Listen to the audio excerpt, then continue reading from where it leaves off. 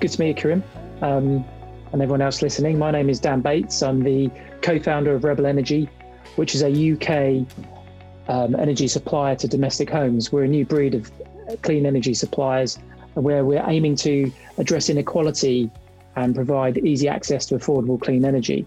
And we're going to do that. We very much see that with our nimble, customer-focused model, we really believe we'll be well placed as a major player in the market. And we're looking to launch in the next couple of months. Well, congratulations on that then. Thank you, Karim. So when I first was introduced to you, I saw the name, I saw the company name. I said, oh, wow, a new energy drink company has entered the marketplace. And then I read more and go, oh, this is an actual energy company. Mm-hmm. So I know you have many years in traditional energy in the UK. Before I ask you a little bit about that, tell me more about Rebel Energy and your goal to be able to bring to the British marketplace the ability for consumers to easily access clean and affordable energy. Yeah, so we see a great opportunity in the UK space. Every household in the UK or every household in any country needs energy. So everyone needs energy, needed to get somehow. And we see a great opportunity to come in and turn the model on its head. We very much talk about energy and clean energy, and that's all across the world about that. But we know that's important, but actually, how do we make sure that everyone can access this clean energy and this energy transition, which is happening? How can everyone be able to access electric vehicles? How can everyone be able to take advantage of solar panels, etc.? So we see a real good opportunity to come into the UK, perhaps other territories at some point, and provide access for everyone to come in and be able to take advantage of all these exciting things which happen in the energy space. Now, for us, it's starting to get the customers, and then it's taking the customers on that journey and starting to provide them with services to enable them to take advantage of that. So we see ourselves as initially an energy supplier. However, we see our journey going into becoming an energy services provider. And what do we mean by that? It means that we're able to provide these goods and services to enable people, as I said, to access the energy market in an affordable way.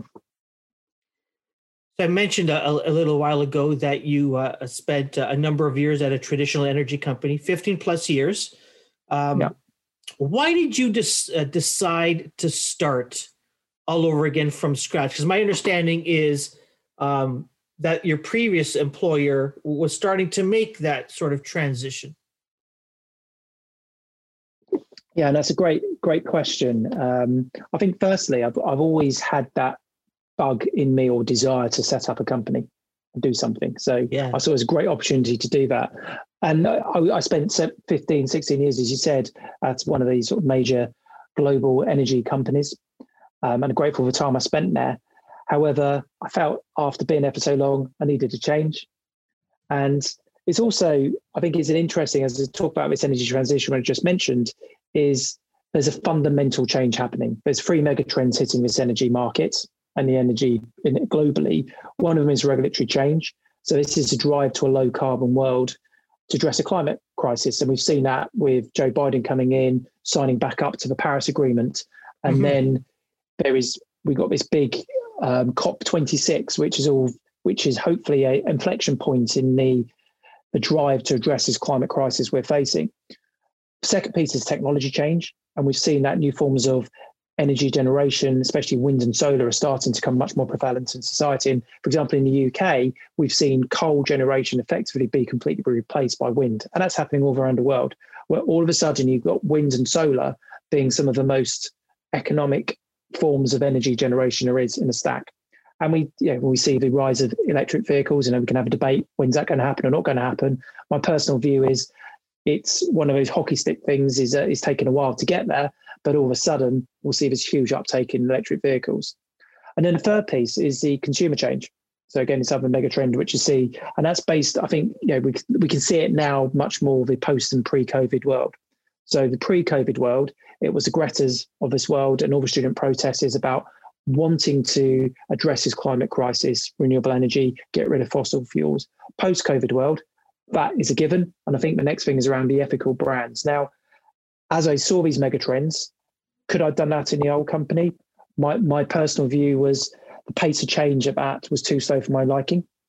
And also, we could debate as well is, whether it's too hard for a leopard to change its spots, for example. However, I also saw that the winners in this energy transition. So we've got seismic changes happening in this energy market. And whenever in any industry we've seen seismic changes, you've seen small companies emerge and the old guard to go, whether that's Nokia being replaced by Apple, for example, whether that's Kodak going, and even the emergence of Amazon to address the old retailers. So whenever we've seen industries which have gone through these huge mega trends, we've always seen the old guard no longer existing. And energy is not going to go away. We still need energy. But I saw a real good opportunity then to come in and just do something, to take what I've learned in that company, and I learned a lot, and to build on that and just go and do something different. So we have many listeners of this podcast in the UK, but as a Canadian, I'm really fascinated by this. Tell me about, I don't know if it's a business culture in the UK that enables and empowers you to develop an energy startup. As Canadian, I mean, this doesn't happen. Well, I think there's two things there. I think on a bigger picture, there's a great environment for startups in the UK.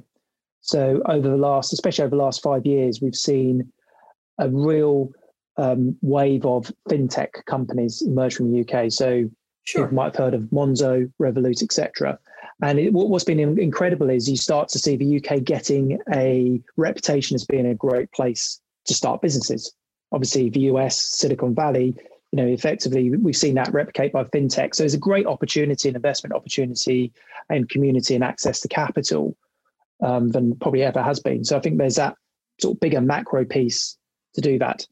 And then as you look specifically at the energy markets in the UK, what's actually completely changed is, again, we talked about those mega trends, but actually also you've seen barriers to entry have been completely disappearing in the UK space. So regulatory climate has enabled small players to come in and access a market they haven't done before.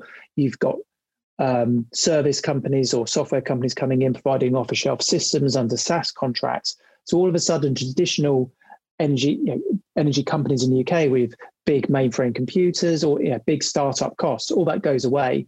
And so it's been a real enable, a wave of companies come through.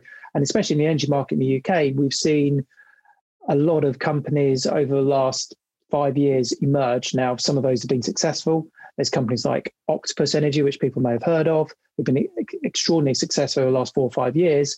OVO Energy, which has been around for a bit longer, again, similar. Obviously, as any startup business, some have fallen by the wayside. But there's this great opportunity to come in. And what can also what generally happens in the UK as well is, as a rough rule of thumb, that the new startup companies, their cost of service far lower, so it can be a lot more cost competitive versus some of the bigger companies and some of the legacy companies, energy companies in the UK. So I think, as you say, startup culture in the UK is obviously helping that, but also specific in the energy market, it's really enabled those barriers of entries to come down for the likes of Rebel Energy to come in. What makes Rebel Energy different than the established companies? Other than, you've got the big established ones, but then you also have other startups that you've mentioned already. What makes Rebel different from both? So I think one of the first things is our positioning. So what we're saying, we've got a social mission at our heart. It provides enabling people to have access, everyone have access to affordable energy is one of our key things. And we're going to be doing that in lots of different ways, and we can come on and talk about B Corp, Benefit Corporation, why we're doing that and why that's important. So I think that's one piece. The second piece is around how we're sort of approaching our sources of energy now. Renewable energies pretty much, or clean energies pretty much now a given for a lot of companies in the UK. We're taking it a bit further than that. We see it's important not only to have that, but actually we want to develop the ability to have traceability. What I mean by that is we would like to tell our customers, now this is a journey we need to go on, of course, we'd like to say to our customers that that electron you're using to charge your phone is coming from this wind farm in the north of England. or this solar plant in the southwest. So for us, it's how can we really drive transparency and in the market is a key thing. And then the other one as well is how do we manage our cost base? So we're using this concept of what we call digital workers. What do we mean by that? Is we're really looking at how can we automate routine, repetitive tasks.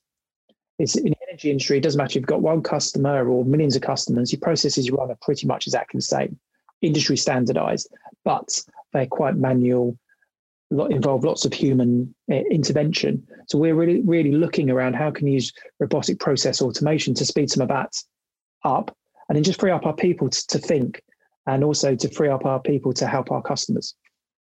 That's amazing. You mentioned B Corp.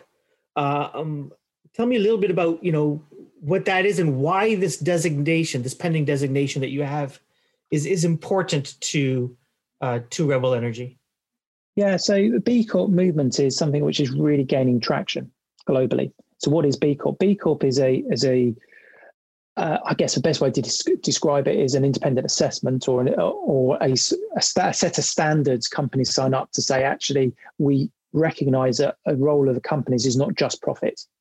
We have a responsibility for the wider world, for our wider stakeholders, for our customers, for our employees, for the environment, for third parties, for our communities we work in. So not just shareholders. So very much the mandate of most companies is for profit for shareholders. This says shareholders are still important, and they have to be, because you have to make money to do this good stuff. However, you also need to take into account all these other areas which are impacting. And for us, the B Corp means that we can be held to account and to a higher standard. So it's not one of these ones where we might say, we intend to do X, Y, and Z. Now, then that means, could we do it or could we not do it? And we could drop it or stuff. But under the B Corp is you've got these standards which you need to meet, and you're regularly assessed to make sure you're doing it.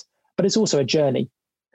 And the B Corp is a real growing community. So from the likes of small startups like ourselves, Rebel Energy, actually to well-known companies and brands. So the likes of Danone, The Body Shop, Guardian Newspapers, Ben & Jerry's are just some examples of companies which have gone down this route.